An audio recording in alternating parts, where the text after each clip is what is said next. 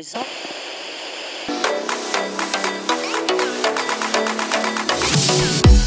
You are now tuned into Pulse Pounding with Mickey Dillon.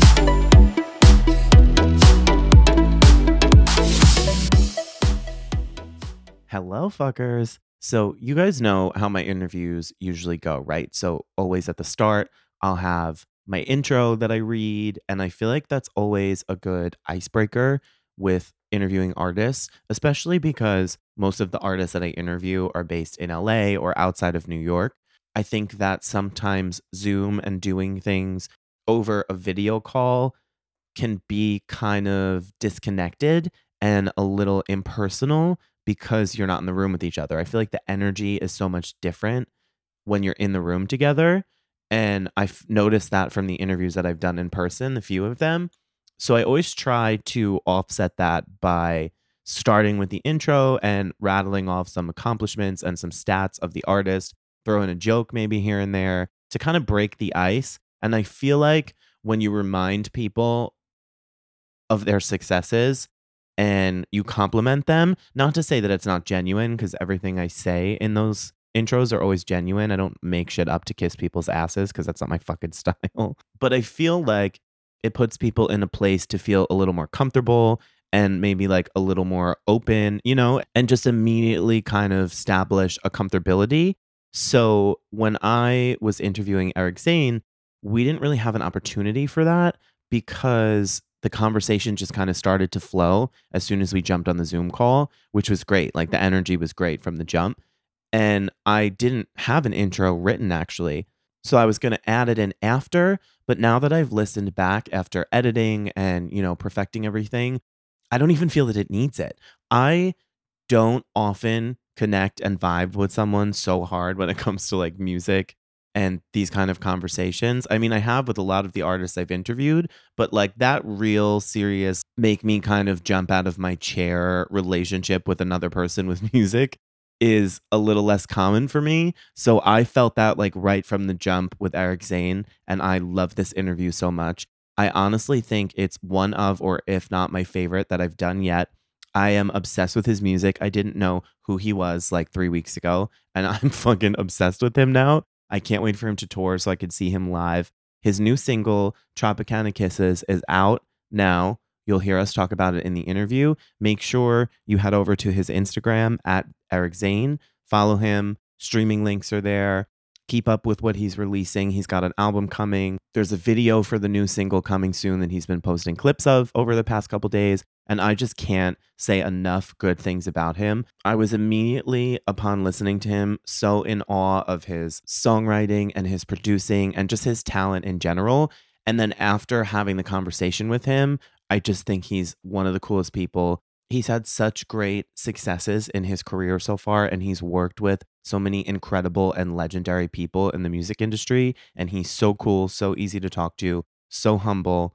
And I really am just so impressed with him. And I want everyone to hear this fucking music. The new song's out. Obviously, we talked about some of his older music, which is still available on streaming. So make sure you check some of that stuff out because I think he's a really important artist. I think that the stuff that he's about to put out is going to be really interesting and really different from anything that we're hearing right now. And you guys know how I am. When I get really into an album or an artist or whatever it is with music, I want everyone I fucking know to hear it. And I send it to everybody as I've been doing. I also think it's really special when you see something and catch something early that you think is going to be really big. I don't get that feeling every once in a while when I discover an artist or I see them live and I'm so impressed by them. I'm like, oh shit, that's really something. And I'm glad I caught it early. So as he's about to release his debut album and really start full force pushing his solo music to the next level, I'm so excited that I kind of caught it while it's still early and I can see the development and how he changes and evolves going forward as an artist. So enjoy the interview. I'm going to shut the fuck up now.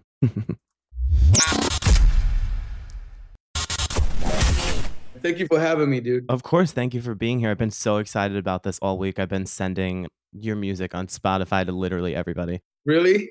Oh man, dude, thank you so much, man. I'm so stoked about this new album because it's the truest sound that I've created for myself.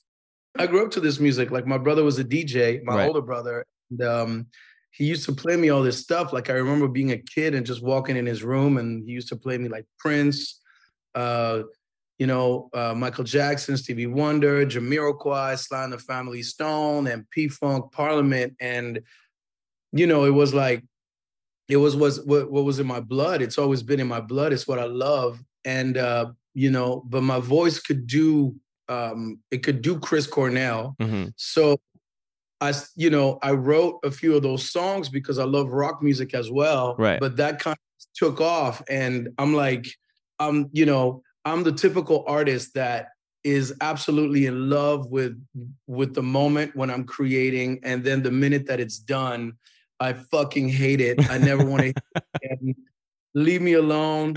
People play, they're like, "Oh my God, can we play a new song?" I'm like, "No, it sucks." Right. It's like. But this is different. This feels different for me, man. It's just like it feels true, and I'm just really excited about it. I feel like that's like the struggle of a creative person, though. And obviously, what I do is very different from what you do, but I kind of feel the same way. Like, there's sometimes I'll do an interview or I'll do an episode of this show and I'll be like, wow, that really fucking sucked. And then I'll edit it together and I'll put it out, and somebody will be like, oh, that was such a good episode. It's one of your best. And I was like, really? I think it's shit and I never want to hear it again. And then you unfriend them. Yeah. I'm like, don't talk to me anymore because you're either bullshitting me or you're exposing the fact that I'm a lunatic. So either one is not going to work for me. And it's so crazy because like as a creative, we need to surround ourselves with people that we trust, right? And we need to trust that people's opinions are something that we can, like the close circle that we have. It's people that, can really lead us in the right way, following our compass, etc. Like, but if I have a really good friend or my girlfriend, for instance, right? Mm-hmm. If I play something really terrible and she says, that's so great, I go through this whole emotional thing where I'm like, can I trust you? Can I trust you at all? It's like, it's so funny. I guess it's just subjective though, because like there's so much music that I hear that I don't personally enjoy that has such a big following or charts really well, or the tour of that artist will be doing really well. I specifically can't stand country music. I have love and respect for every form of music, and the same for country artists. Like I respect the writing and the talent, but when I hear it, it's just not for me. I don't like it. So I guess like enjoying something is subjective, but it feels so personal when the project is your own that you start to make yourself a little crazy, I feel. There's almost something more important than the style. It's the authenticity, Mm-hmm. which is what I found. I think that a lot of people will respond to authenticity more than style, Right. Like that's the thing, man. I just like music has always been my first language. I was always able to basically, like transmute what was around me into music and songs. But at first it was just this sort of expression, like breathing. It was just like, that's who I am. I like I literally would be at a family event, right, and I would hear someone yawn and it would be like, yeah, and I'm like, yeah, right, and I'm just doing it for the fun of it. But then once you realize your nature and who you are, there's a level up from that I found with myself. It's like the level of how do you go deeper into yourself, mm-hmm. and not play around anymore, but actually create something that is, realizing your full potential. And that is a terrifying journey because it's a journey where, I think a lot of people are punch card people, right? They'll just go in, they'll go in life with, just tell me what to do, right? Tell me what to do. Oh, this has worked, so I'm going to do this. And they just literally just follow the trend. But the minute that I find as an artist, you want to do something that's different, it's terrifying because you go through this whole psychological, level of like, am I wrong about every single thing in my life? Right. Like, should I just be a punch card guy, or should I, do what's in my heart and fail gloriously, Right. right? So for me, like my main influence was Prince. And what I loved about Prince, even more so than his music, which has shaped me completely, was his courage. Hmm. You know, Prince, like I read every single thing about him, and he was just so courageous. Like he went against his whole label all the time. They were like, no, you got to do interviews. And he's Right. like, no, I'm not going to do interviews. He's like, you have to put a bass in this song. And he's like, I'm not going to put a bass in this song. Right. And he went against everything and it worked. Take chances and go forward, because when you actually get to shape the space that you exist in, with something that you took a risk in, there's literally nothing. Like I know for me, like I produce a lot of different people. Hmm. I realized the reason why I work really well in the studio with other artists is because it's not really what I dream of, right? I've never dreamt of being a big producer. So because of that, I'm able to get in the studio and work with these people and not make it about me at all. It's about the music, it's about the skill, it's about the download, right? Hmm. And there's no ego about it. So I would get tons of people knocking on my door asking me to work with them because of that. And it got to a point where I'm like, I could have, like endless number one hits producing other people. And it's not something that I would die satisfied doing. What is really in my soul and in my heart is my own music and having the courage to express, Right. my spirit through my own music. So that's what I believe I'm on right now. And I'm really excited about it. Right. And what's it all worth if it's not fulfilling? Absolutely. Like, I think that when you do what you love, you could have 1/10 of, what it brings back, and it would be worth 10 million more, 100%. that if you have all this stuff doing something that you kind of love, it just wouldn't matter as much. And that's the difference between most people. I find like there's some people who live for security and there's some people who live for freedom. So you have such an interesting and inspiring story of how you got to where you are. So talk to me a little bit about where you grew up and what your childhood was like, if you're comfortable talking about that. Yeah, of course, man. I've had a very difficult childhood, and I feel like I'm one of the luckiest people in the world to have experienced that Hmm. because of what it should be, right? It's just like I grew up in the Congo, Africa, which is, it's a country that's right in the center of Africa. It's the most African jungle Mowgli setting that you can imagine, and I grew up there until I was about 12 years old. My parents lived there already. My two older brothers, were already like, living there with my family, and they weren't expecting another child, but then they had me. And it's kind of the only life that I knew, right? I had like my own pet snake that I caught myself. I called him Kaya, from the Bob Marley song. Hmm. And he used to wrap itself around my arm, and I used to go to school with it. And I just lived this very kind of jungle life in Kinshasa, which was the capital of the Congo. And it's all that I knew, right? And then one day when I was about 12 years old, I left my school on Friday afternoon, and there were soldiers everywhere, and they were handing out notes. Hmm. And I went home and gave it to my mom, and the note said, "Don't leave your house on Monday. A war will start." And Monday morning, 7 a.m., the sky was covered with bullets. And they were basically, there was a full civil war that was going on, and most of my friends died.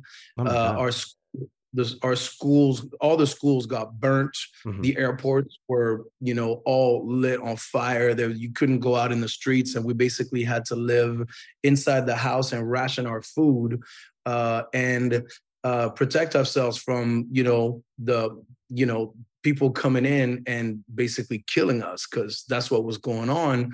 My dad had communication with the embassy at the time, and they called my dad and they said, "We only have one seat left on the last plane that is leaving the Congo to evacuate people. After that, you're on your own.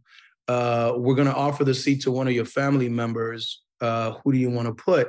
And my two brothers were in the back building Molotov cocktails, I remember, which is something where you mix alcohol and oil. And in case mercenaries came, they would just throw it. It was a full on war zone.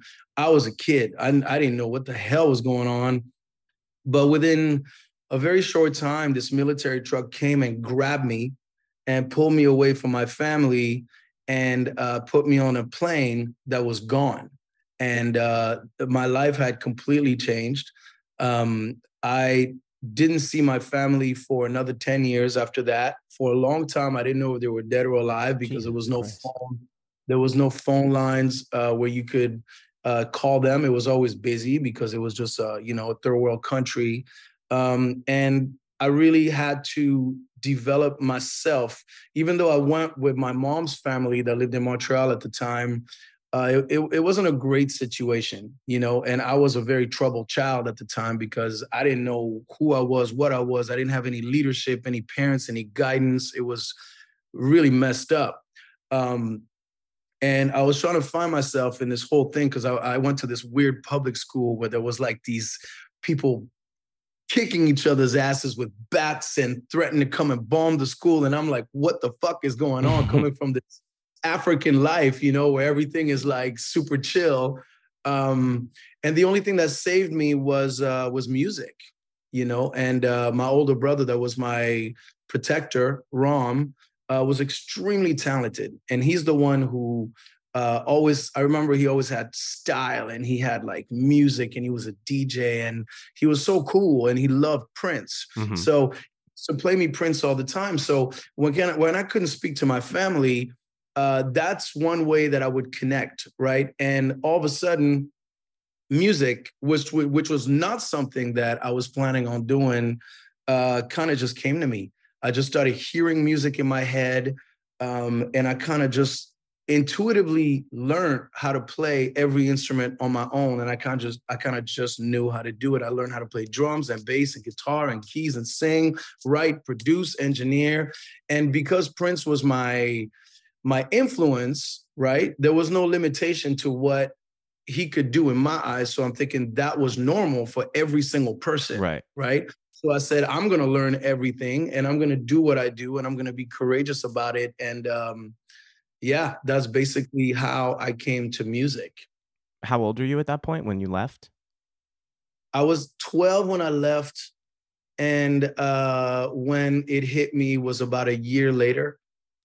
Everything just started vibrating. I just remember being, it's so crazy because sometimes I talk about my story and I have to double check because it sounds like such bullshit and like, like I'm trying to write a fucking movie or something, but this is all factual, what I'm saying. And sometimes, I've lived that story so many times that I gotta step back into it and look. But I remember I was this troubled kid. I just couldn't really understand what was up, what was down. And the only thing I had was music. And, I was obsessed. Like everything started vibrating. Keyboards started vibrating. Guitars started vibrating. And I was just hearing sort of antenna, this music in my head that was nonstop, and I knew at that moment when it hit me that that's what I was meant on this earth to do. And all these doors opened for me, like it was just magical, almost like it was my destiny. And I had just found it at the time. It was very strange.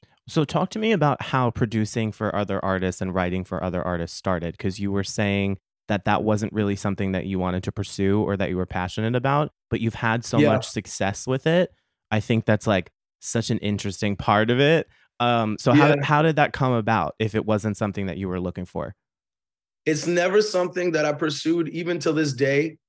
I never reach out to anybody. I never wake up in the morning thinking like, oh my God, I got to get a cut with her. I got to get I don't care.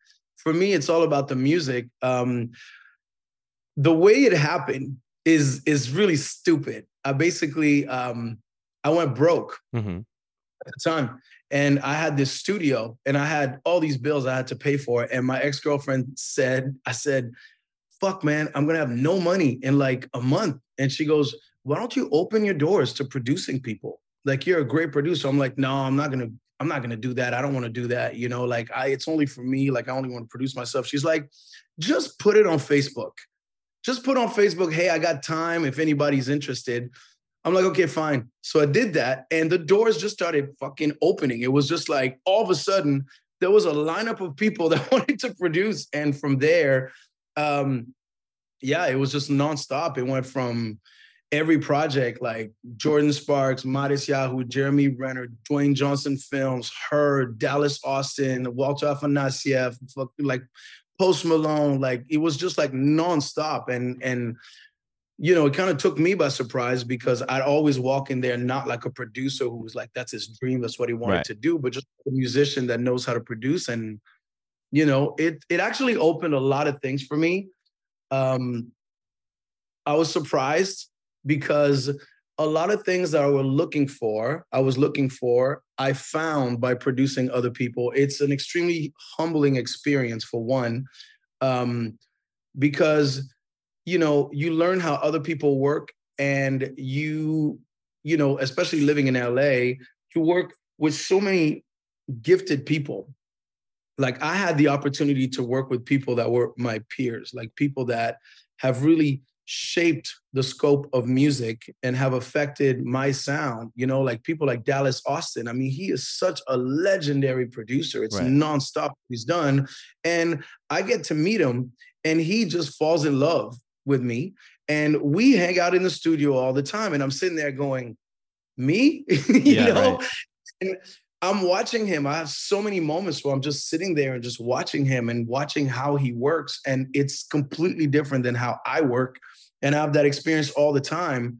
It just really bettered me as a musician overall. I'm very, very grateful for that. But it's one of those things where you don't know what's good for you, unless you try it. And, you only know what you know. But the best thing is the things you don't know.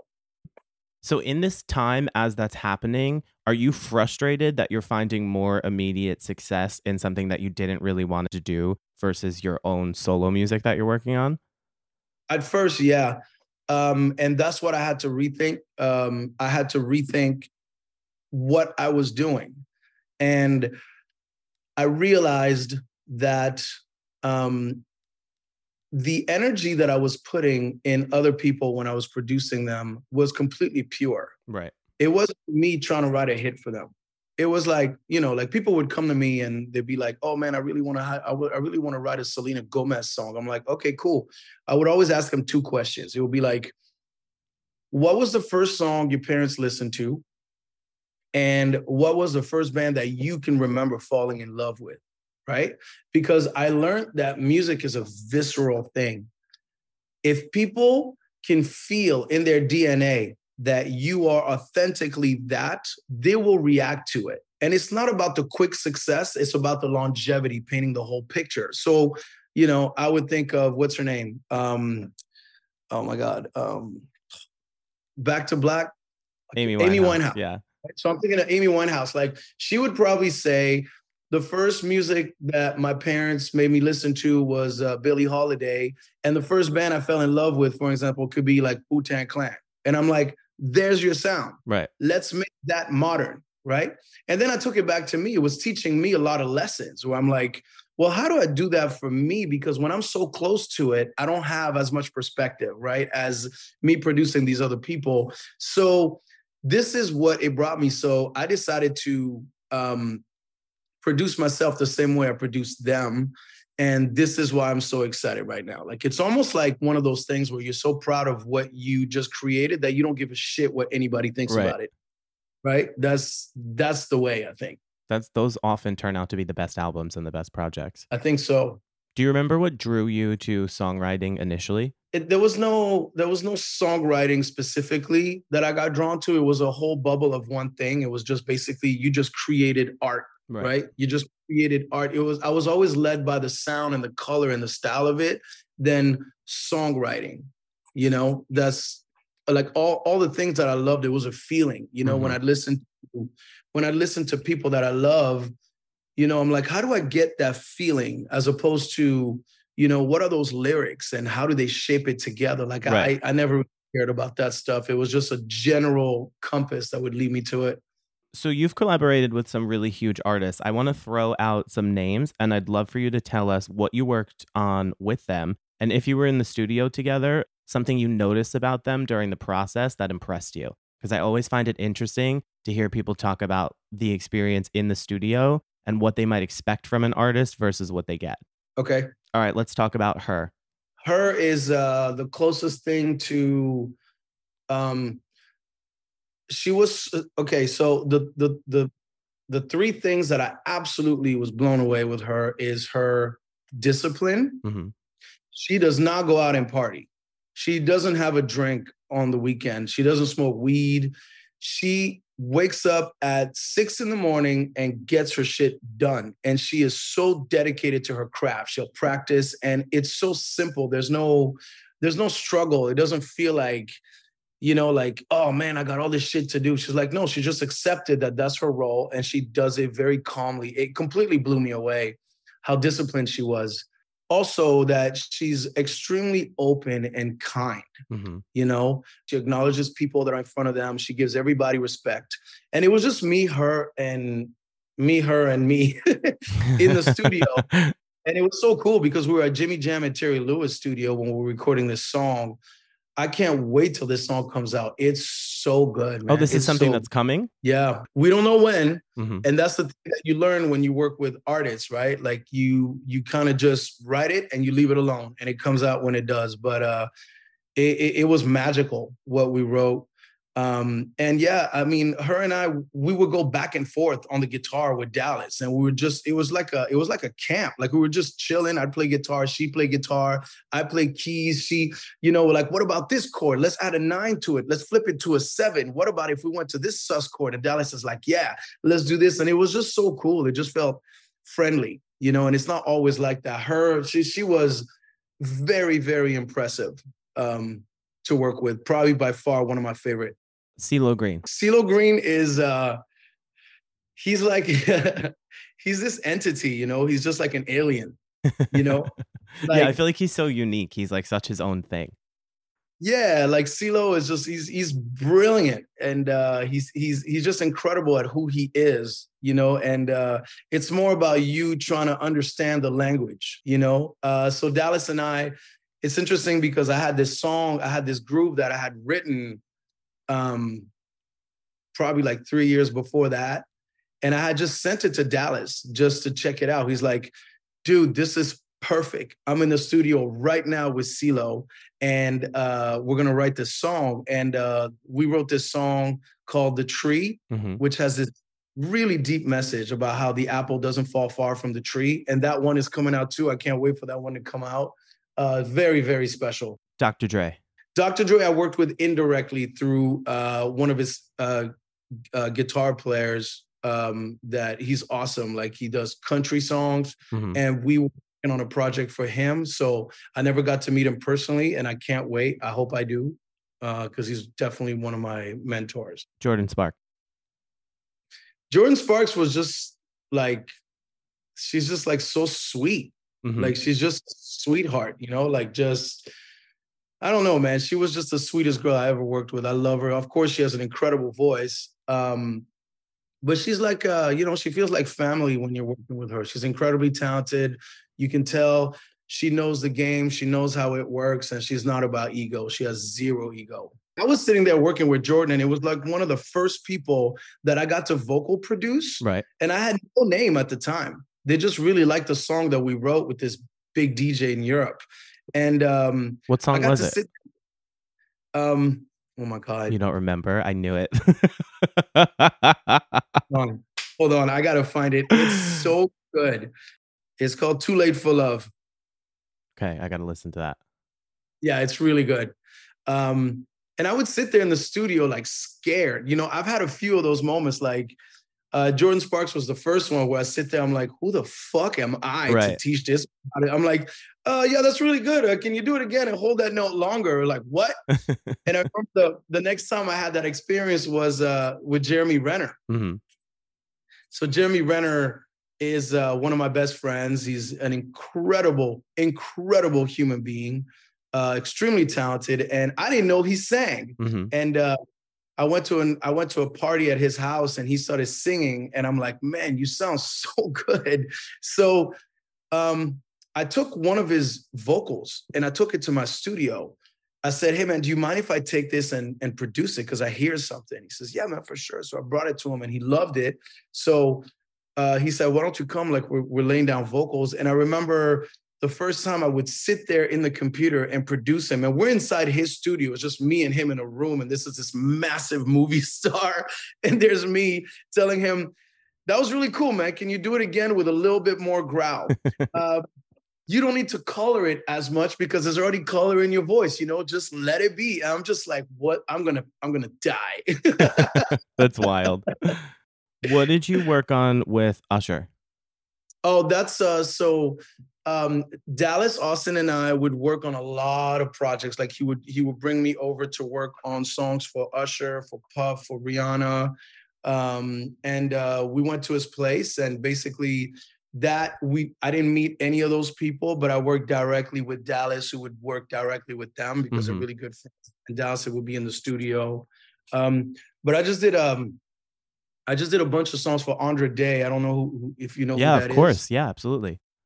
She's amazing, so dude. Talented. Oh yeah, like we did this amazing project, Dallas and I, with her at his house, and she would come and hang out with us. And yeah, we did like 5 songs. Very P-Funk. I don't know if you know who that is. It's very George Clinton, like old school funk with I love that sound. Yeah, it's like, it was so cool, man. And I remember because Dallas has these subwoofers that are like, the sub is cranked to 10, right? And it's a small room. So it's all bass. It's all bass. So I'm like, all right, man, the bass is good. No, actually it's the opposite. His sub was too low.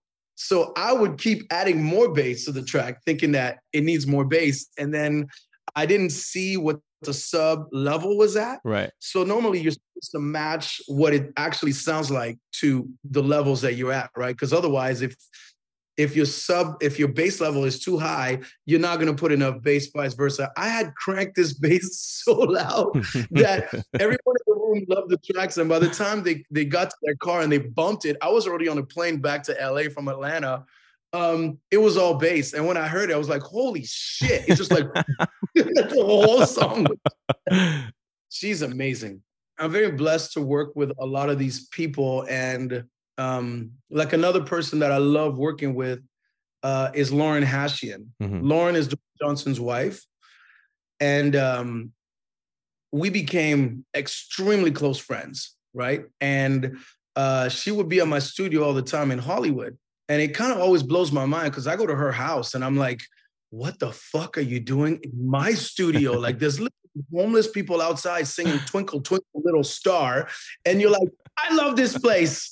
I'm like, okay, and Dwayne would come and pick her up. And I'm like, are you okay with this? It's like, yeah, man, it's cool. But, he's a little bit worried too, but it's cool. It's Hollywood. Like, it's harmless. It just looks crazy. Right.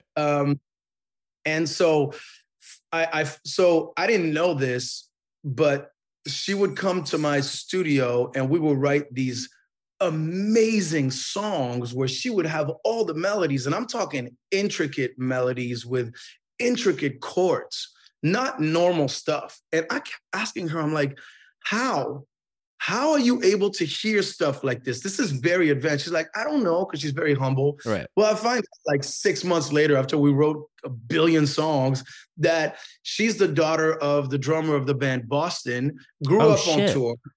Yes. And and then I find out, like, because we kept saying, like, I kept telling Lauren, I'm like, I feel like your dad is here, right? And she's like, my dad would have loved you, right? So I'm like, okay. I'm like, that's cool. I feel like he's here right now. And then I find out, like, a year and a half later, after we worked together, that her dad used to be at my studio before I was there all the time. That's fucking weird. They're recording upstairs, and it's a studio that's very, like, people don't know about it, you know? And it's like, it's so crazy. Yeah, that's so crazy. Yeah. we would write a lot of songs for movies because it's connected to to the whole team. Um, and that's how the song Exile came out, right? Exile was really interesting because um, she said, "Oh well, Black Adam is looking for songs," and I'm like, "Okay, let's write something." They said they want something like Imagine Dragons. I'm like, "All right, cool." So we wrote a bunch of songs, and this was the last song. I did not want to show them this song. I didn't want to finish it, and I thought it was fucking terrible, you know. And she was like, so I send them all the songs that we did, and she's like, where's Exile? I'm like, oh man, forget it. That song's bullshit. They're never gonna pick it. She's like, no, you need to put that song in there. It's great. I'm like, no, it's not great. So they kept insisting, her and Naz, my other writing partner, Naz Tokyo, they kept insisting. And finally I send them the song and I'm at the gym thinking nothing of it. Best case scenario, you get 10 seconds in a song because that's how most songs that make it to movies work. Right. So I'm working out at the gym and I get a call and she says, guess what? I'm like, what? She's like, DC and Dwayne heard the song, flipped out, and they decided that it's going to be the closing song of the movie, and they're going to make you the star of the song, and they want to shoot the whole music video, Crazy. and they want you to use footage from the unreleased movie. I'm like, what? I'm like, what are you talking about? Next thing you know, I'm on set with like Taylor Swift's no, I don't think Spicy did that. Spicy Rico is incredible. I know he did DaBaby and a bunch of stuff. And there's like they're like trailers with my name on it. I got the best stylist and there's like fucking cranes. I'm like, what the fuck is going on? Like it just completely blew me away. Yeah. And then the song gets released and it goes number 1 on Shazam in the US, which means that was very special because it's the audience that picked right, it. Correct. By any means. So yeah, that was another weird one. That's crazy. And then that movie turned out to be like a box office smash for like the first few weeks it was out. It was number 1 and made a crazy amount of money. So the amount of people that saw it was insane. And the song I did before that was for a movie called Red Notice that also went number 1 and broke all the Netflix record. And we had the final song of the movie as well. Mm-hmm. So it was all, I don't know these things. I don't aim for these things. I don't try for these things. They kind of just happen. It's really fucking weird. So the first thing you did with Dwayne was your song "Coming Undone" was in his commercial, right? Is that how you first met him? No. I had met him before with his wife. Mm-hmm. Like, he knew he was a fan of what I was creating with her. Oh, so you were working with her first? I was working with her first. Got it. And we already done a bunch of songs. And I did Coming Undone. I don't remember what it was for. I think it was either for Red Notice or Space Jam. I don't remember. But he heard it. He said, this is going for Under Armour. Right. I'm like, what? He's like, yeah. So he took the song, made it as the main thing and put it on his playlist and the whole thing. So that was really cool. Crazy. I mean, again, completely unexpected. I'm just like, all right, this is amazing. The solo stuff that you started releasing in 2022 took a different direction. Your previous music, we were talking about, it had like more of a rock edge to it. And then sonically, you pivoted to like the R&B funk sound. And I know you said that you're super inspired by Prince and he's your favorite artist and somebody that you grew up inspired by. But what prompted that shift in the sound at that time? Like, what made you want to take that direction? That's a great question, man. You are a great interviewer, I just got to say. Wow, thanks so much. You're saying stuff that actually really matters to me. Those are very important questions for me as an artist. I was already tired of that sound. I was tired of doing rock. And it was this thing where everybody wanted me to do it because that's what they expected from me. They're like, oh, your voice can do Chris Cornell. Why don't you do that? Why don't you go in the Imagine Dragons space? And the fire in me had already died when it comes to that. I mean, probably like a year and a half before. Right. But I didn't really have the courage and perspective at the time to do what I wanted to do. So funny story, I had written a 12-song album under a band called Royal. The album is like, I'm really proud of it. It's almost like Queen meets Black Keys, Queen meets Black Keys meets Imagine Dragons. It's really, really dope. So my thought was going to be, let me release this album one by one and then shift over to this new sound. And I just started hanging out with a whole different crew because I told myself, like, I want to surround myself with people that have the courage to do what they do without giving a shit what the industry thinks or what other people think they should do. Right. So I started hanging around with amazing people that were doing that. And I noticed in my studio, I would have parties at my studio all the time. And there would be a lot of people, like all age, all, like a mix of a whole bunch of cultures. And they would play their songs and everybody would vibe. They would be like, yo, this is so dope. And then I would play my rock stuff, which I didn't 100% believe in myself. Right. Right. And they were like, you're very talented. And it really fucked me up because I'm like, that's interesting because they're not responding the same way that they're responding to their music. And these artists feel authentic about what they're doing. And I don't at the time. So at that moment, I said, that's it. I'm done. I'm shifting everything. Like I removed most of my music off the internet, off Spotify. And I made this entire album. I wish I could play it for you right now on this podcast, but maybe I'll send you a private link just for you. But I'm really, really excited about it. I usually threaten people into sending me things in Dropbox that aren't released. Not real threats. Is that what you did with the lady in the bumper? We're not talking about that. Did you like her album? No, I wanted to smack her in the face, but I couldn't. So I started playing my new stuff to these people, but not telling them it was me. Right.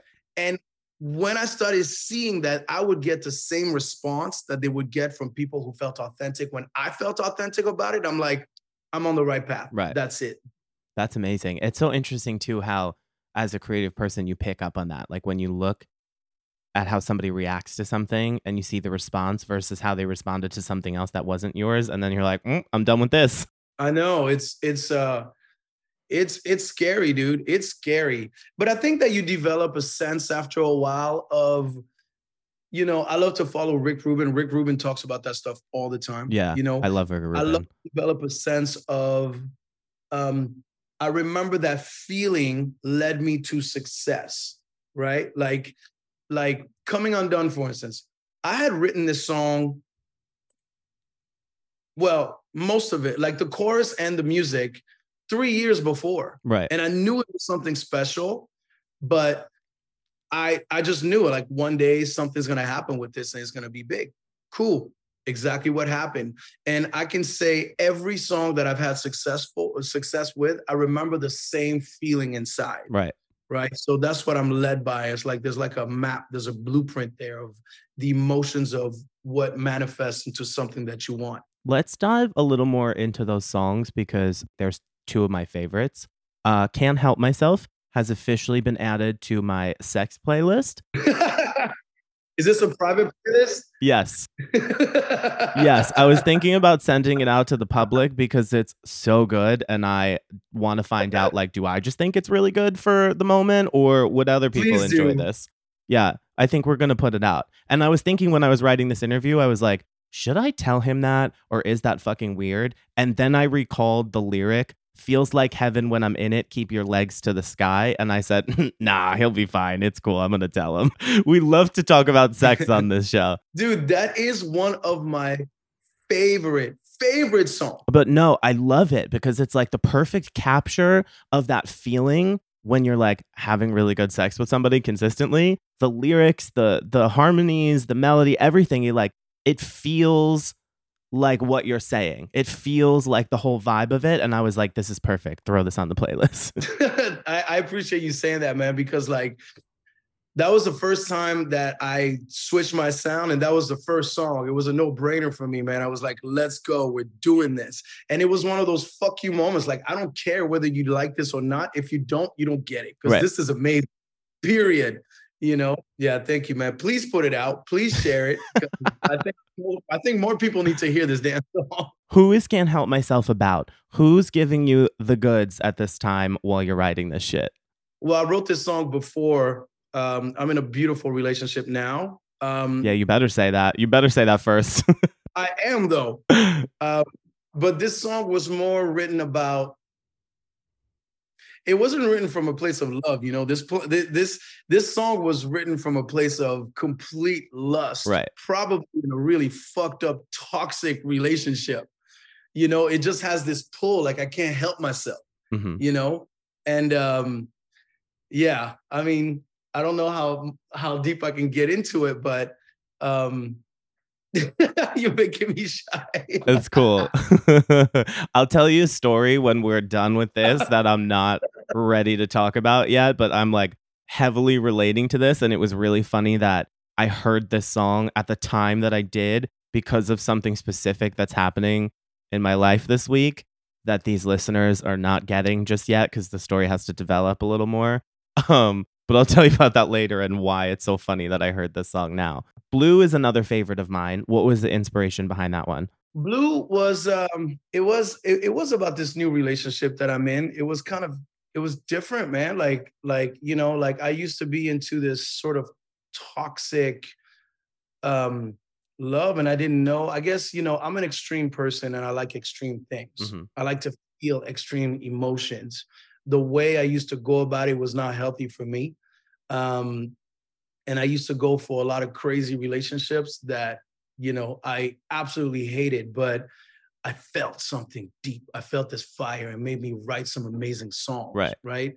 And then I met this girl and we're still together, but it was just different. It felt like this opening the sky, and that's what the song was really about. It kind of changed a lot of my perspective on things. So I would say it's about her. Right.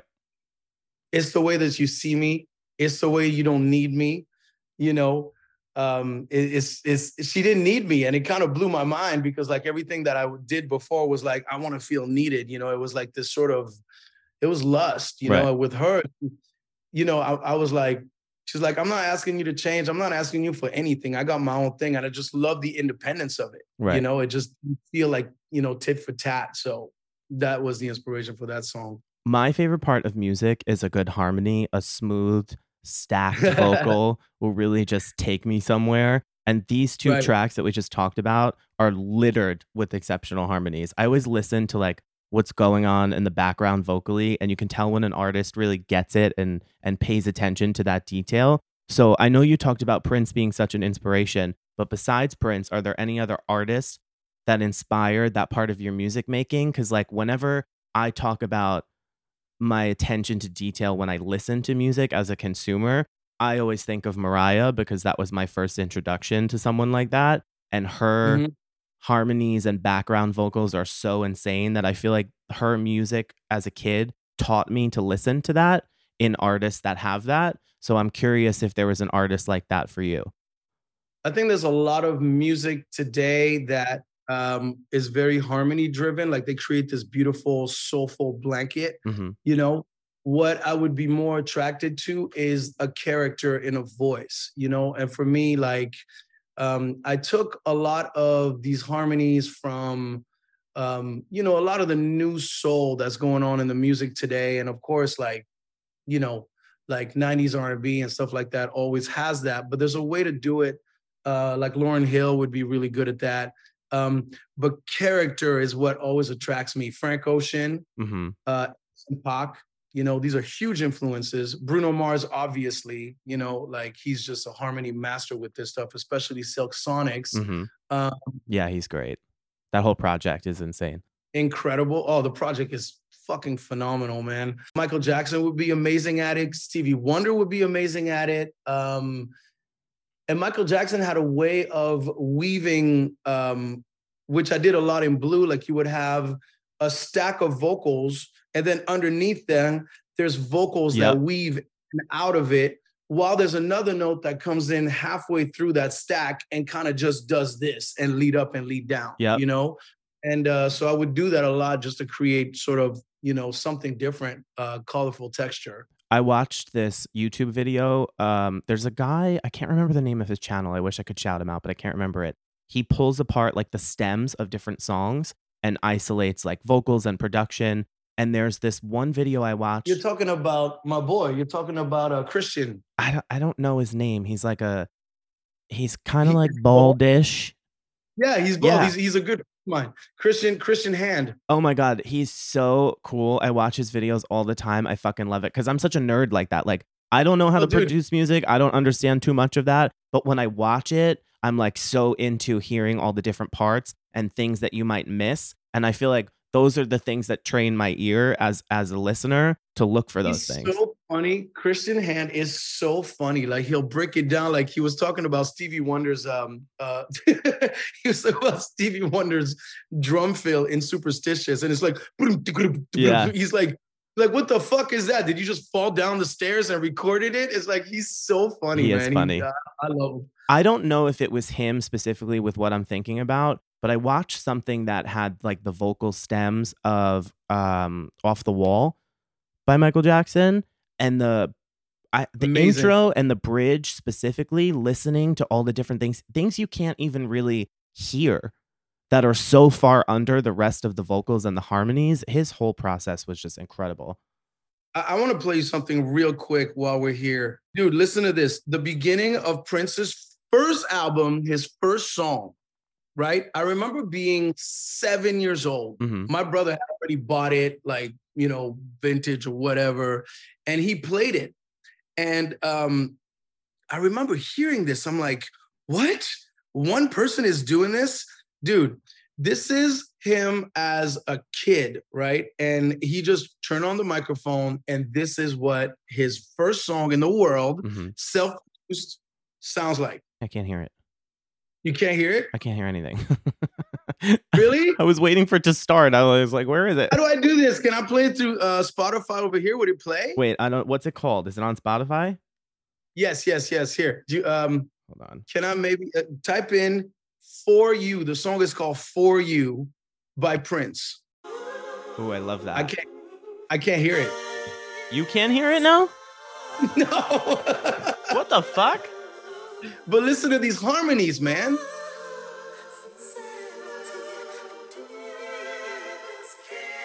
Ooh. Yes. It's unbelievable, man. That's wild. I've never heard this before. It's all him at like 16 years old, just like it's insane. And there's no beat. I love that. Well, there's nothing. It's all him doing it. There's no instruments. You can't hear this through the microphone? No. That's fucking weird. You'll have to add it. You can hear me, but not this? Yeah. What's going on? Zoom hates Spotify. They blocked it. It's an algorithm thing. Wow, that's crazy. I'm going to get so high later and play that on the speaker. Dude, I'm telling you, it's a whole trip, man. It's like DMT music. There's this artist. I don't know if you know him. He's based in LA too. His name is Q Marsden, but he goes by Q. Q. Oh my God. I'm obsessed with him. We're actually in a fight. He doesn't know that we're in a standoff because I messaged him like 50,000 times like a stalker because I want to interview him so bad. And he never answered me. So we're in a fight, but I'll get over it. That album, Soul Present, his new project, is fucking out of control. I can't even believe. What's the name of that song? Down, down, down, down, down, down, down. Oh, I don't know that one, the slow one. I know it, but I don't know the name. Oh, you know it. Sorry, but I'm gonna make you play another song now. What's the point? You can't hear it. It's called Today. Oh my God. You don't have to play it now. You can. Just I know this one. I know this one. Fuck, man, so good. But you see, that's what made me happy because, like, This is the shit I love, and there's a movement now of these amazing artists that are doing this music. You Yeah. know, I'm like, great, let's go. That's what I'm doing. Oh my God.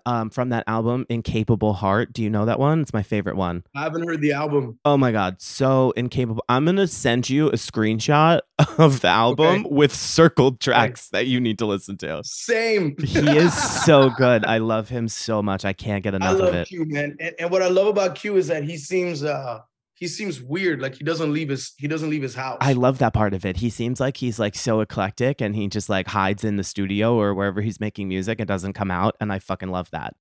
You're going to make me search now if there's Q interviews. I want to see. There is. I just watched the newest one. He was on that show on YouTube, the Terrell Show. And I watched it. How is he? It was amazing. And I watched it like half excited for him and half angry. How is he in an interview? He's good. He was really good. I know exactly what you're saying about like the weirdness of it. And when I was about to watch the interview, I was like, I wonder how this is going to go. It was great. He was awesome. He's very like, he seems very charming and personable, even though he also seems kind of like he hides somewhere. It's like a 50-50. I don't know. I loved it. I'm obsessed with him. I have sent every person in my life who listens to music and then some that fucking album, dying for everyone to hear it. It's so good. It's so good, man. It's so refreshing. I'm going to send you a playlist of these artists that I follow. Like, because, you know, it's funny because today with the Spotify era, a lot of people don't remember names. Mm-hmm. That's why I make playlists. So there's like CJ Lewis, Cosmos Midnight. You know who that is? I don't. Oh my God, dude. Like I'm about to give you a whole bunch of people you got. I can't wait. I'm so excited. This is some special people, man. There's like Cosmos Midnight. There's Sun Little. You heard of Sun Little? Mm-mm. Cautious Clay? Yeah, of course. Jordan McCampa? No. Free Nationals, obviously. Do you listen to Laven Kali? Yes. Love him. I've seen him live like 3 times. He's so good. Lady Ray? You know Lady Ray? Oh my God. It's like, I got to send you this playlist. I can't wait. I love it. I live for that shit. Tell me about your favorite part of the creative process when you're making music. The inception of it.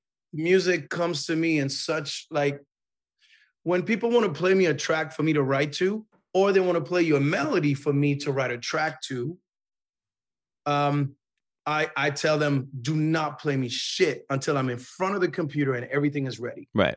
Because the first inspiration is going to be fast, going to be loud, and it'll be all done. Like 90% of it is going to be done. So for me, that's my favorite part. What I hate is going back in the studio and editing and doing all that shit. You know, I love the part where you're excited because it's new, you know, and there's just so many sparks that are flying, you know, like, give me the guitar, do this, fly this, you know? Yeah, I love that. I feel the same way about this. This is the best conversation I've had in a month. And tomorrow when I'm editing it for 4 hours, I'm going to want to fucking jump off the roof. I can't stand it. But oh man, this part of the process is great. You got to use AI now to edit. Yeah, but I'm too much of a control freak for that. You know, somebody was telling my friend JP is a very talented producer here in New York. He has his own studio and I'm there like checking out his artists that he's working with and just hanging out and pretending that I work there, even though I don't. He was telling me that there's all these things you can do to like automate shit. And I'm like, and he was even saying he works with somebody that they get paid to kind of like edit podcast episodes like this.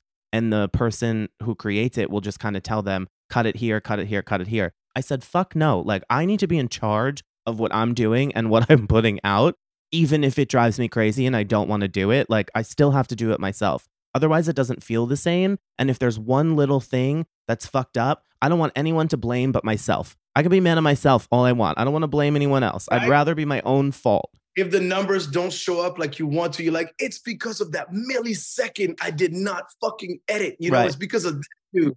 Right. Know? Versus it's that motherfucker over there that did it. I don't want to have that problem. You know, I just spent the last 3 days learning Adobe Premiere because in the future, I mean, I'm so in love with directing. That's something I want to do in the future. Like I want to direct films and movies, you know. And, you know, I'll always be at the party like this. Like I'll put cinematic mode and I'll be like. I forget I have it. I need to like work on that. I just love that stuff. It's so I think that today as an artist, no matter what you do, there's no reason why you can't know everything. You don't have to be a master at everything, but you got to understand how to have the conversation. Mm-hmm. Like you can't just come to me and say, I'm a lyricist, I'm a piano player, Right. I'm an engineer. Fuck that, man. Be everything. Like, what are you telling me? Like, you got to do it all. This is your career, like make sure you're part of it. So I learned how to do everything. Right. And I will keep on learning more because we're lucky to live in an era where we can do that today. Exactly. That's on my list too, Premiere. Okay, I want to get into the new single, which just dropped, Tropicana Kisses. I'm just going to go off for a second and then I don't even know what to ask you about it. I just want to tell you what I think because I've been thinking about it all week. I didn't know who Eric Zayne was when they sent me this song for the interview. And I played it 8 times in a row, one after the other. I was super stoned. That's how I listen to new music. I always get super stoned. I was whooping and making these crazy noises in my house while I was running around in circles.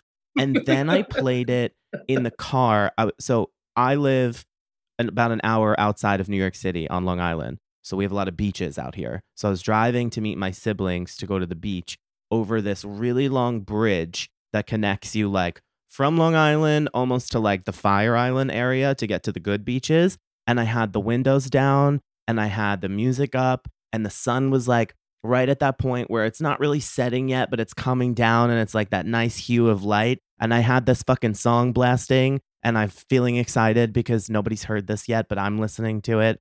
And I was just like in a world. I felt like I was in that episode of you watch Black Mirror? Yeah. That episode where that reminds me of San Diego. Oh, San Junipero, where they're like dead uploading themselves into this paradise. That's where I felt like I was.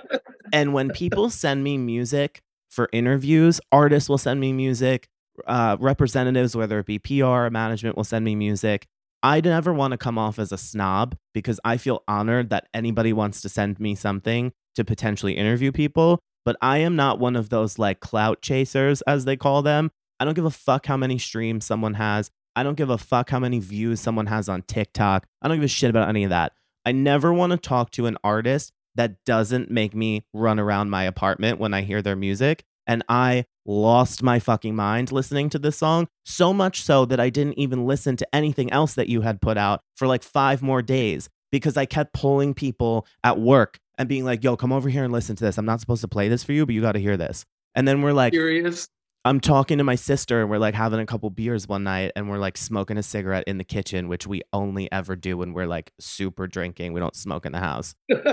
And I'm like, you got to hear this fucking song. It's literally like summer in a bottle, but on your speakers. And everyone who played it was like, what is that? Are you serious? Almost every person that I played it for, well, like the educated people who listen to, music, not the general population, as I call them, were like, oh, that reminds me of Prince. And I was like, yes, that's the first fucking thing I thought of was this reminds me of Prince.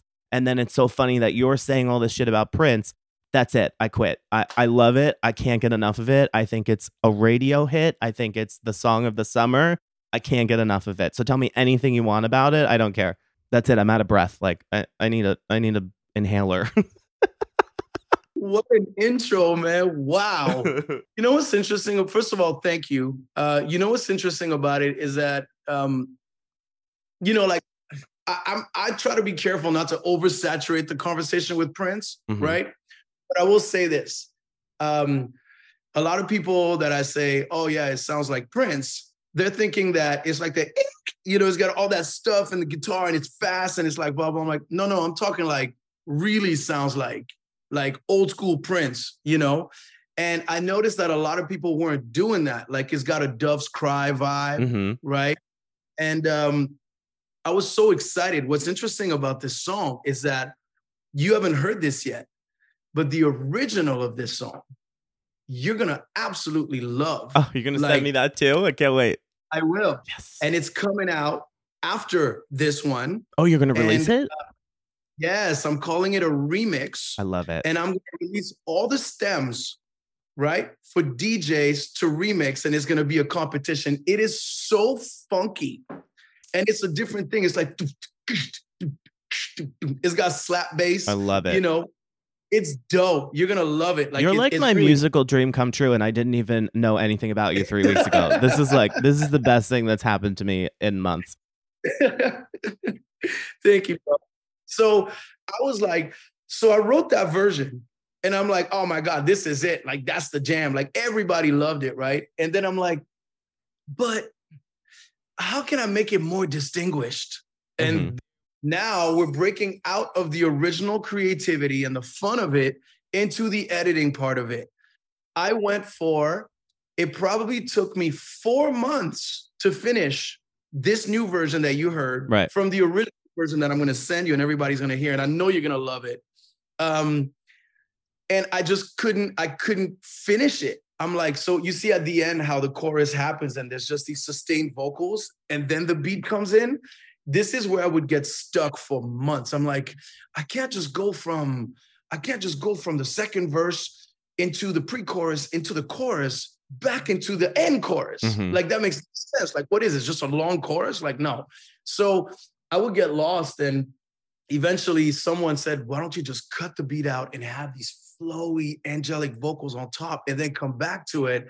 And when I did it, I'm like, there it is. But I actually have a friend of mine that filmed me having a mental breakdown about finishing this damn song, this version as you have it, and going back and forth to playing my old version and my new version for the biggest people I know, like Walter Afanasieff, he literally sold 750 million records. Yes, I know who he is well. Okay, cool. So he's like one of my mentors, right? So, and a lot of people would pick the original, not this version, but then other people like like Pharrell Williams people or whatever, they would pick this new version. So it brought nothing. It made me more confused in the end because I'm like, goddamn, like half the people like this version, half the people like this version. I don't know which version I like. I can't figure this out. But eventually it landed and I was really, really happy with it. The response has been amazing, man. I'm so stoked. I swear to God, man, like I've had exactly what you said to me 3 times today from different people. Like, so I'm shooting Instagram videos right now with just the song and the lyrics of the song. Right. And I sent it to this person to add lyrics to this video. And she said, I normally charge $150. I'm only going to charge you $10. I'm like, why? She says, there was about fucking 10 people in this room. I played the song that you sent. They all said, what the fuck is this? Yeah. And I love it so much. And I'm basically only going to charge you $10 for it. I'm like, what? It's just like, it's so current and it makes so much sense for like music now, but it's still so different than anything else that I'm hearing. Like, it has its own style, but yet it's still a throwback to another sound of another time. I can't say enough good things about it. I love it. You know what I call it? What? I call it new vintage. That's fun. I like that. Yeah, that's kind of the word I came up with, because I just think it's paying homage to the old and making it new. And a lot of what makes it new today is being authentic with the fact that it's just one person producing this. Right. Don't try to make it perfect. It's almost like, it's so easy to make things perfect today that people want imperfection. Right. They want to feel that it's like not overproduced, it's not over this, so that's what I try to do. So this is the first song from an album, which is your first debut full-length project. Yep. What's it called? Can you tell us? What's the album called? It's called Sunset and La Brea. Where does that come from? So Sunset and La Brea, the album's going to come out later this year. I have, I think we're going to release 4 to 5 singles first before we release the whole album. Oh, great. I'll see you at the fucking end of the year. Thanks a lot. You'll get it first. You'll get it before it's out. Okay, I promise you. Thank you. The reason why I call it Sunset and La Brea is because I didn't want the album to be about a theme. I want it to be about a place. Okay. My place, I have a music studio on Sunset and La Brea, and it's like a playground. Like, it attracts incredibly talented people, like the most genius people that I know in LA that come through, and we literally just fucking hang out, write music, party, like dance till like 8 a.m. with the doors open, the music loud. It's like, it's so fucking fun. I love that. But That's the way I've always wanted to do it, because that's where music should spring from. Yeah. It shouldn't come from a place where you sit down and you try to do anything. It should come from a whole bunch of people vibing. Yeah. And if they can vibe to this when they're drunk and it's late at night and they're not trying to put their best face on, now you know you're doing something that makes sense culturally. 100%. And that place, my studio, it's a place where there was a lot of very difficult, honest conversation, a lot of breaking down of culture, Yep. a lot of different walks of life from different styles of music that came in that were equally brilliant, that would butt heads and eventually come up with something great. Mm-hmm. So it just became sort of a church, and I said, you know what, that is what I'm going to name this album, This Place, and all the interludes on the album are going to be based on amazing conversations that I recorded that were in the space while we're having fun. This is so wild. It's because I grew up in music studios. My mom sings, and she was doing backup vocals for a lot of local artists, and she worked on some of her own projects. This is going back like up until I was like 15, from the time I was born. And there were 2 specific studios that we would mostly go between, and I would always come with her because I was so obsessed with music, and I would just sit in the corner and kind of like observe and watch and take pictures on my stupid digital camera.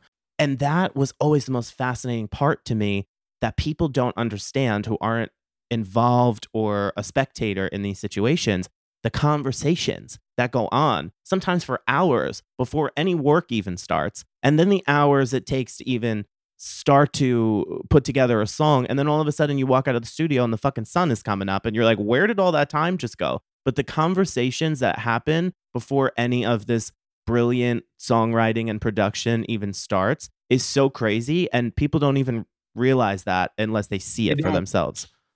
They don't. A lot of people don't realize how intelligent and profound these conversations are, because the subtlety of what makes culture, right? It's like, it's easy to go out there and be like, oh, I'm just going to do this because that's popular. But that doesn't change culture. What changes culture is a way to actually connect to the fabric of what's going on now. And that's a mix between trauma and hope and what came before, what promises are in like, there's all kinds of stuff that come together and mix in this soup. And then you have a very intelligent, honest conversation that puts you in a vulnerable place. Right. Because to talk about culture and think that you know what you're talking about, you're speaking for other people. So you can't do that. So everyone's going to come in and have a personal opinion on it. And generally, people that are very talented are hotheads. Right. Like creatives, like I almost had to put a sign in my studio where I said, you know what, I'm going to shift this entire studio vibe to bamboos and Buddhas and, all like collaboration, because the people that would come in fought so hard to be who they are, right?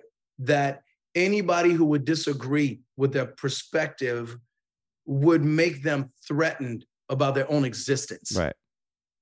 The role of a producer, the role of a collaborator, is someone who knows how to acknowledge that, appease that, and allow them to open the door for other perspectives, and not from a place of threat, but from a place of love, growth, and expansion and togetherness. And that's very hard to get through people that are like this, because they had to fight their whole life to be where they are. Because a lot of people that are in the music industry and have a voice and have developed, have gone through a lot of struggles to be who they are. It's a story. And that's generally what I want to talk about, So when these people come together and they find a trust and a safety, and there's a bunch of them, it's this fucking explosion, and that's what would happen all the time. So I would use it as an opportunity. Everybody would be coming in my studio, and I would play my music without telling anyone. And I'm looking at their feet tap. Right. I'm like, yeah, their feet didn't tap on the bridge. I got to work on that. I don't even tell them, That's crazy. I and love other that. people will come to do the same, and it was just like, it was this exchange all the time. It was so cool. Yeah, just slip that music in there in between stuff and they don't even know. I love that. Yeah. Yeah. Is the single a good indicator of what the sound of the album will be like? Yes. Great. I can't wait. It really is, man. Like I'm fucking so excited. Like it's got some Prince, it's got some Jamiroquai, it's got some Stevie, it's got some Marvin Gaye, you Ooh, know. love that. It's yeah, it's really dope. Are you nervous about putting it out because it's your first? No, No? not at all. Simple answer. The only thing I'm ever nervous about is the marketing side because I'm not a marketer. Right. And I don't know how to market my shit, and I just really want everybody to hear it. Yeah. You know, that's the only thing I'm nervous about because I just want it to be heard, man. I want people to to just to check it out and to share it with everybody. Yeah. But when it comes to planning for people, not at all. Are you going to tour or do some live shows after this album comes out? Yeah, I am. Um, I don't want to do I don't want to do the Hollywood club circuit. Ugh, I You don't know, blame I you. think It's so corny. Sorry, I don't care. It is. Every time I see people playing those certain places where they announce their shows, I'm like, I can't even imagine how dead and miserable that crowd must be. actually the crowd is really good, but that's Really? not the problem. Yeah. I feel like I've heard weird things about LA crowds. Well, LA crowd sucks, but when you actually if you're good and you have friends, that's the problem. You're only playing to your friend, Makes sense. right? And that doesn't interest me. Like I really want to go on tour. Um, Actually, I really want to go on tour with Q. That's what I want to do. I will lose my fucking mind. I will That's lose what I it. want to do. Ugh, I'm gonna throw I up. want to go on tour with Q. I want to go on tour with Anderson .Paak. I want to go on tour with Silk Sonics. I want to go on tour with CJ Lewis. I want to go on tour with Mayor Hawthorne. Those are the people I got my eyes set on. When did you decide that you wanted to go on tour with Q? Was it before this conversation? Yeah, I've always said it. I could throw up on the floor right now. I'm so excited. He just finished a tour and I missed it. So let's get that going. It would be a great tour, man. It would be a great tour. And you know what would be even better when you announce that tour? A collaboration. Yes, I actually want to do a collab with Q as well. I really do. I'm so excited. No, dude, there's so many fucking great, there's so much great music today. So much. Yeah, you just got to find it. I don't buy into this bullshit of fuck that, man. Like Spotify has changed the game. You have access to do everything that you want yourself. You have YouTube University. You have direct access to your fans, and you can make music on a goddamn laptop wherever you go. And Spotify has sort of created a mix of all the different genres that now blend together and create this stuff. And I truly believe that we are back to the 70s in a way. Mm-hmm. Mm-hmm. It's the era for real artists to come out again, Right. There's an artist that I follow that Elton John loves. My God, dude, he's like this new Elton John. He plays piano. He wears weird glasses. You probably know who I'm talking about. He's so good. He's so good. And there's artists like Q. It's just like I follow these artists that feel like authentic. Yes, that's what I like. Yes. And an artist that gets the importance of a full body of work. Like I hated that time that I feel like we're slowly coming out of, that it was just like fast singles, TikTok shit, what's going to trend. Like I feel like we're on our way out of that, at least with the artists who are making the right kind of music and the music that I like.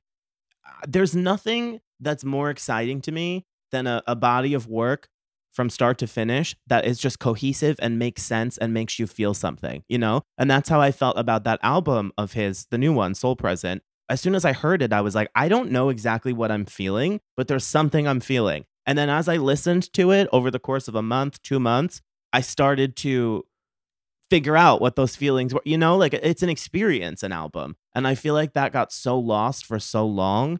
And I'm happy to see that there's artists out there that are bringing that back and understand the importance of that for an audience. It's amazing when you think about the most important albums from now to the past, right? Like I would name, obviously, Purple Rain. I would name Channel Orange. Definitely. I mean, I would name Bad Religion. What's one of my favorite songs? Oh my God. Bad Religion deserves a whole mathematical breakdown because like the fucking chords that he goes to is like, Unbelievable. how did you think about this? Lauryn Hill, Miseducation of Lauryn Hill, Hmm. um, Silk Sonics, their new album. And you go back further, you go hip hop, you got NWA, right? Hmm. You have Marvin Gaye, you have Songs in the Key of Life, John Mayer Continuum. Hmm.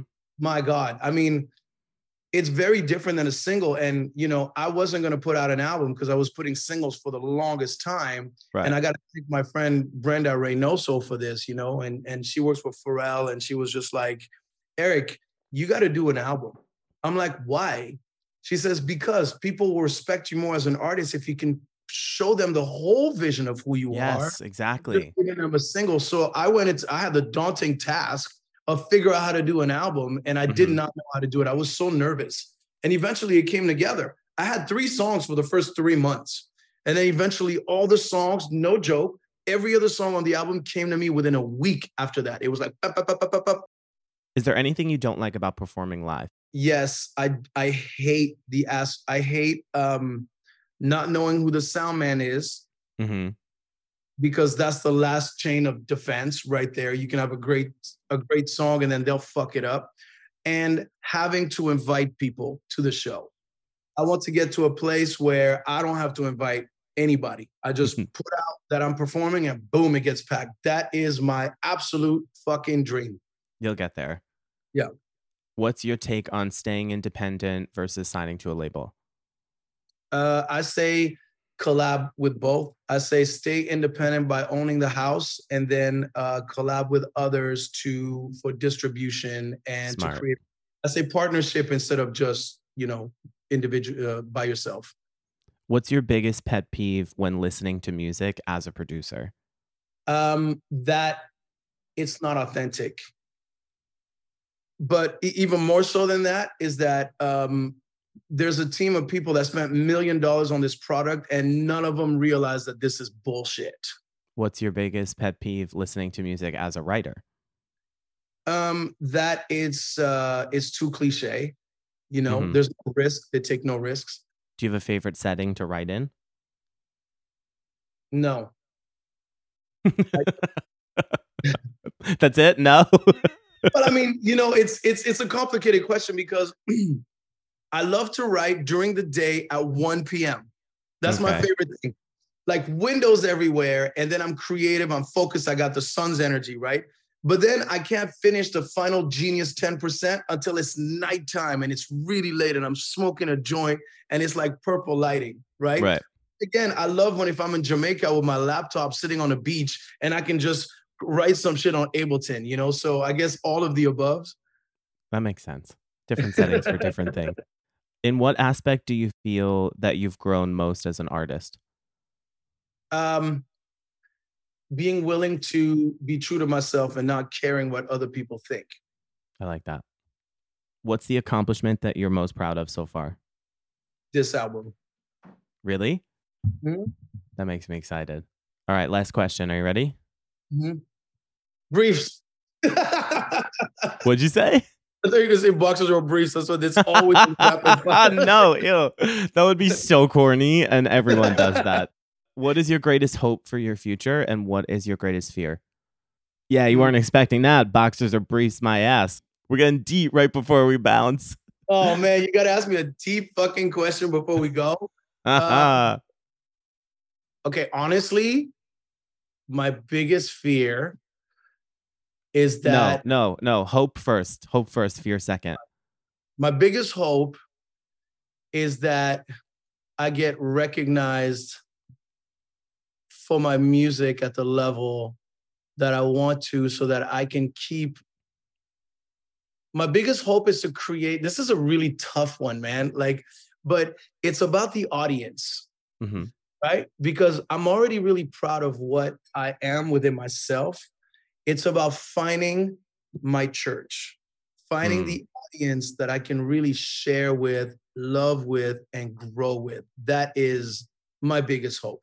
I don't right. give a shit about the rest. I want to find my people. That's what I want. What about your fear? That I don't find them. That makes sense. Eric Zayne, I am obsessed with you in the Thank you. least gay way. This is wild. I can't wait to hear the rest of this fucking album. I'm gonna lose my mind. I know it. I know will it send already. it to you, but you cannot share it, man. You can play for people from your phone. I won't even play it for anyone. It'll be my secret. I honestly, on a serious note, I know you're like laughing, but I take that shit so seriously when people send me things. Like, I never share that shit. I understand, like, artists wanting to put things out in their own time. I did play your single for like 4 people and I shouldn't have, but I did. But I couldn't contain it any longer because I needed other people's opinion and everybody to lose their mind, which they did.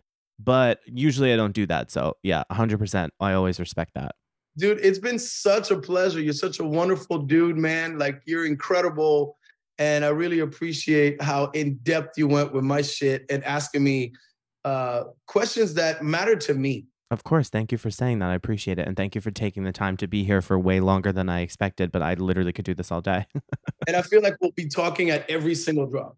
No, I can't wait. I'm so excited. And we'll definitely talk when you plan that tour. Okay, perfect, man. Q and I, let's go. Let's do it.